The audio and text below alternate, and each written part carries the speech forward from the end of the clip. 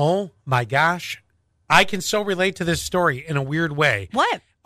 Did you see the video that's going around? And it was a California man, and his life was saved by his 15-year-old son when the truck that he was working on fell on top of him, and his teen was able to lift the vehicle off. Hello, Superman.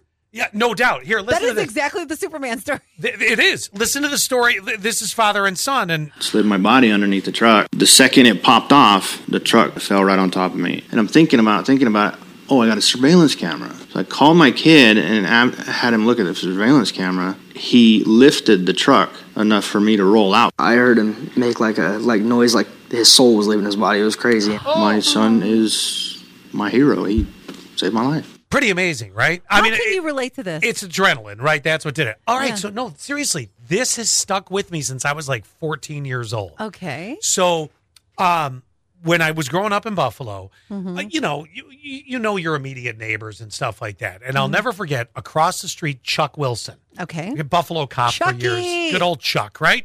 So Chuck, his daughter was dating a guy, and I'll never forget this too.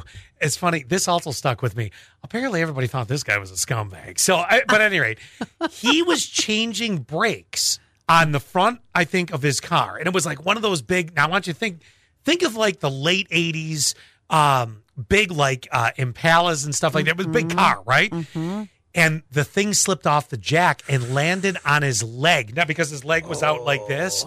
And I remember the screaming. You know, I remember it was like, whoa! Well, you can imagine it. Insert your own scream.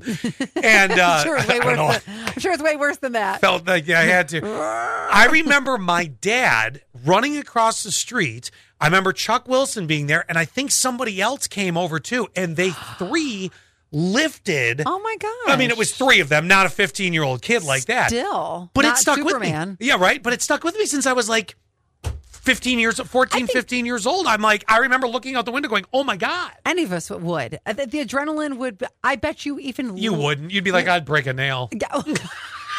I would think about that too.